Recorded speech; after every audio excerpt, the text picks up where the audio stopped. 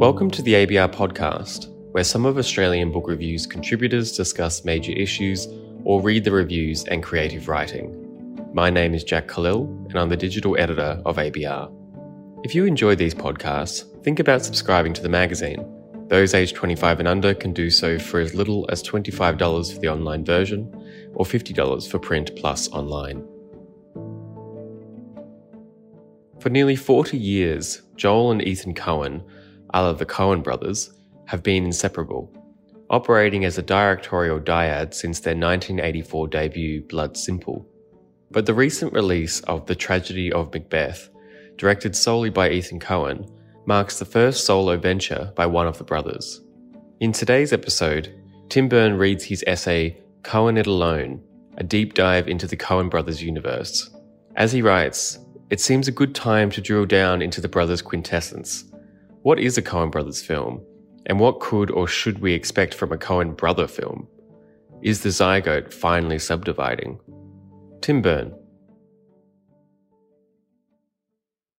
They have always been inseparable in the public imagination, the Coen brothers, a zygotic artistic collaboration with an almost primal indivisibility. While for years Joel was credited as director and Ethan as producer, this was due entirely to a quirk in the Directors Guild of America that disallowed dual directorial credits unless members were an established duo. This became official in 2004.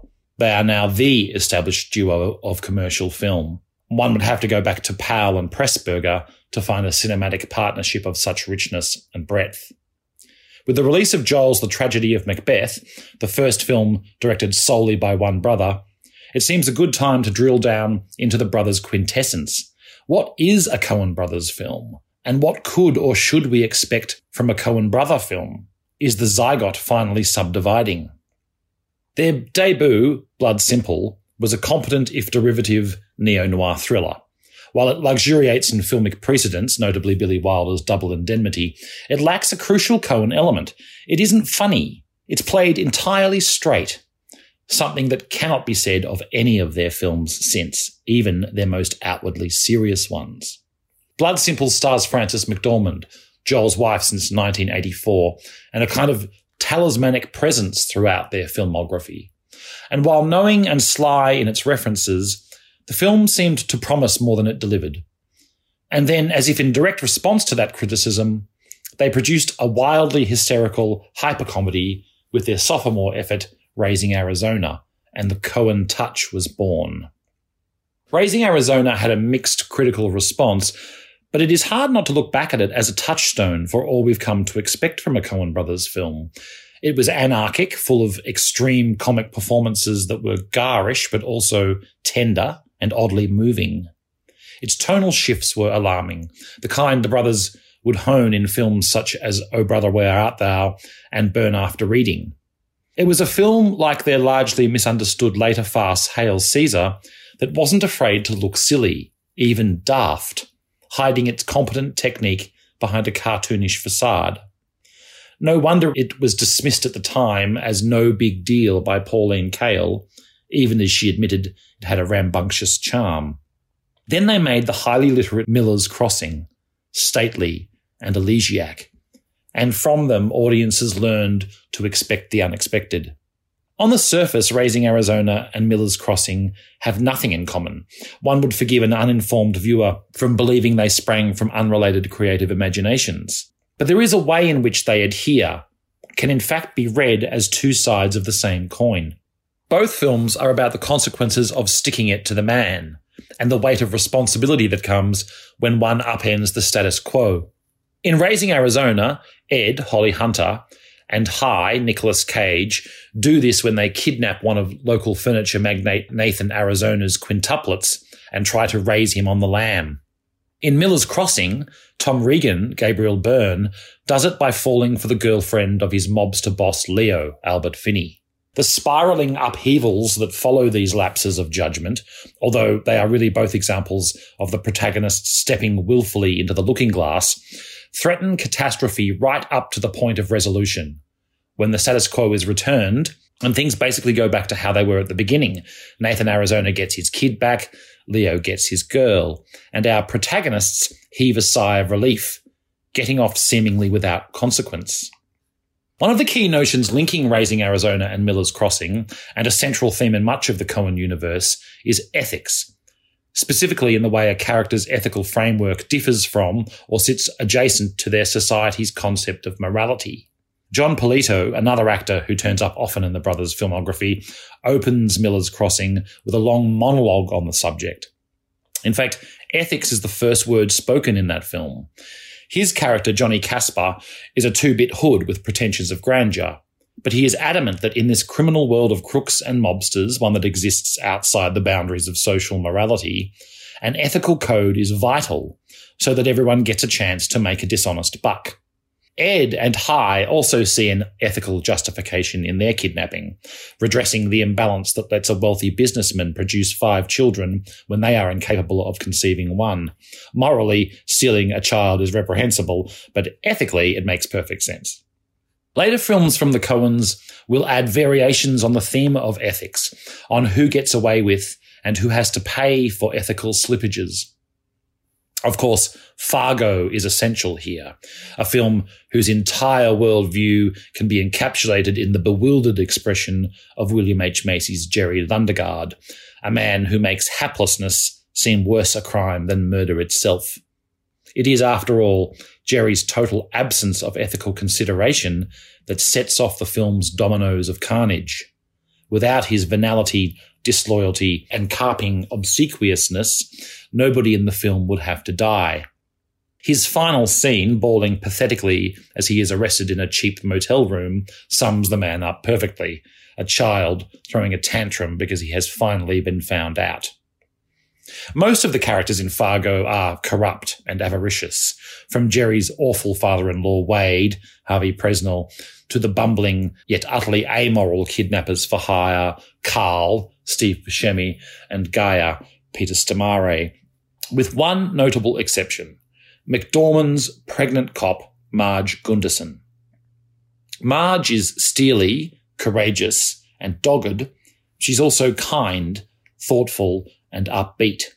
Her optimism is often used comically as a contrast to the brutality around her, in the way intense bursts of colour are used in contrast to all that white Minnesota snow. But she is never the butt of the joke. Where everyone around Jerry and his grubby little scheme see only their own petty desires, Marge sees the bigger picture. When she shakes her head at Gaia as she drives him to prison, she expresses her total incomprehension at his view of the world. "And it's a beautiful day," she says to him as the snow blankets all around her. This isn't a cheap joke at Northern American attitudes to the weather. It is an ethical standpoint, a determination to see good in the world. Jerry is the definition of haplessness in Fargo, but this trait is so ubiquitous in the Coen brothers' oeuvre, it often seems they have been mapping the various gradations of haplessness all along. It could describe the eponymous writer of Barton Fink, played magnificently by John Turturro as a self-aggrandizing fool. It certainly describes the dude, Jeff Bridges in The Big Lebowski. All 3 runaways, George Clooney, John Turturro, and Tim Blake Nelson in Oh Brother, Where Art Thou, and every single character in Byrne After Reading. Sometimes this haplessness is born of distraction or greed or artistic blockage. Usually, it's the result of extreme stupidity. Depending on whether the film tilts towards the tragic or the farcical, people are killed as a result of it, and not always the hapless themselves. In contrast to Jerry Lundegaard, whom she resembles in her greed and narcissism, Byrne After Reading's Linda Lidsky, again played by McDormand, gets away scot-free from the carnage she sets in motion.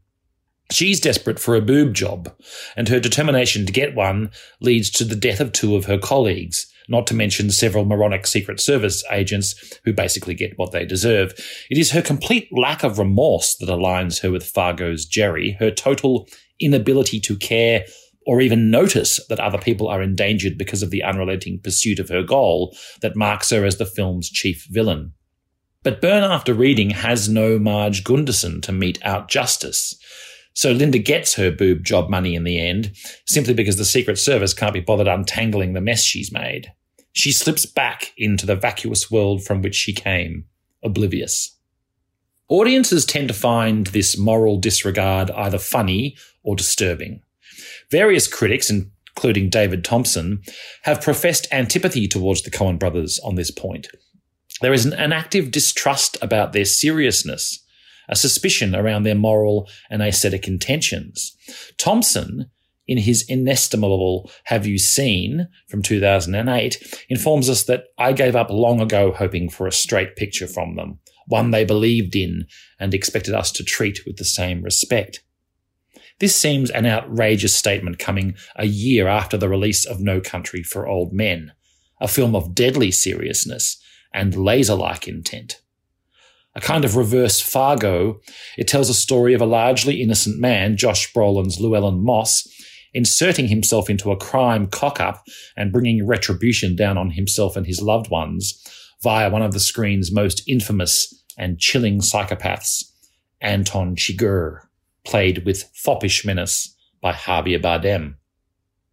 No Country for Old Men has, like Fargo's Marge Gunderson, one character who represents an entire resistance to the nihilism of the world around them, Tommy Lee Jones's weary and equally perplexed cop, Sheriff Bell. But unlike Marge, Bell doesn't seem up to the task of bringing justice to this world. This isn't his fault. He isn't hapless in any way, but rather an indication of how far into desolate territory his fellow human beings have strayed, dragging him reluctantly behind them. All that white snow has turned to dust, and the filmmakers seem as horrified that they have ended up in this environment as the rest of us. There isn't a single moment of glibness in that film. All is taut and unrelentingly sober. Perhaps the brothers gained a reputation for glibness from their frustratingly opaque self-analysis in the media. It's virtually impossible to get anything about their work from them in interviews that isn't jokey and dismissive.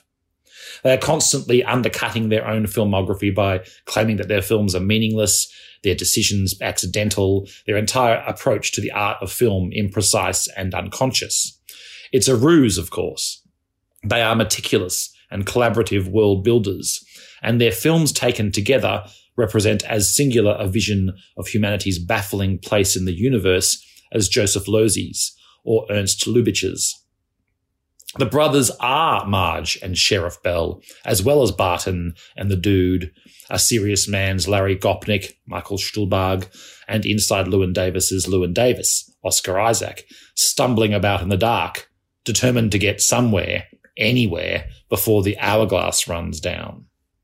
So what are we to make of the fact that Joel is directing a film on his own? And how different will it be from what has come before? He told The Guardian's Peter Bradshaw that Ethan didn't get involved on the tragedy of Macbeth because, quote, this isn't a movie that would have interested him, unquote. Of course, it stars McDormand as Lady Macbeth, so that connection remains central. Bruno Delbonnel, who worked with the brothers on Inside Llewyn Davis and The Ballad of Buster Scruggs, is the director of photography, and Mary Zophras, a collaborator since Fargo, is the costume designer. It is possible that this film will become a kind of outlier in the brothers' filmography, but then it's equally possible that the brothers will work again not only with each other, but will take these new collaborators, actors like Catherine Hunter, who plays all three witches, and crew members like Stéphane Deschamps and Jason T. Clarke, who are responsible for the film's art and production design, and fold them into the family, as it were. This, after all, is what great filmmakers do. They collaborate, building a network of artists who add to their worldview. Many directors reuse a small coterie of actors. Alfred Hitchcock and Stanley Kubrick did. Quentin Tarantino and Martin Scorsese certainly do. Perhaps most famously was Ingmar Bergman, whose collaborations extended beyond the screen and onto the stage. But arguably none do so in quite the same way as the Coen brothers. Actors such as Steve Buscemi, John Goodman, John Polito, and John Turturro don't just pop up time and again in their films. Their roles echo and resonate across those films. There is a kind of nest of neural pathways that build up. The actors themselves become leitmotifs, signifying beyond their function in any one film. Talismans are a recurring motif in the Coen universe, and this use of actors is merely an extension of the brothers' interest in them. The hat in Miller's Crossing, The picture of the girl on the beach in Barton Fink, the coin in No Country for Old Men, the cat in Inside Llewyn Davis, they all take on a mysterious, even primal weight, far beyond their application in the plot itself. It is almost as if the characters are wildly investing everyday objects with some sort of spiritual power as a way of clinging to meaning in a meaningless place. In this way, Macbeth can be seen as perfect subject matter for a Coen brother. Macbeth wildly invests objects with spiritual power, albeit a dark and inverted one: the dagger, the owl, the crown, even the witches themselves. He too is a hapless fool, stumbling in his petty pace to dusty death. And his crisis is an ethical one, far outside the moral boundaries of his world. Perhaps this seeming digression of a project will fit neatly into the Coen filmography after all, and The Offspring will resemble both parents. Certainly, it will take more than one film to divide this family unit. Thanks for listening to the ABR podcast. We hope you'll join us again next week. If you enjoyed this episode, why not consider subscribing to ABR? Subscriptions start from just $10 per month for digital. Visit our website for more information. We'd like to thank Jack Khalil and Clancy Balin, who edit the podcast, as well as our contributors who take the time to read their articles and creative writing. And if you enjoy listening to the ABR podcast, please consider leaving us a review on iTunes.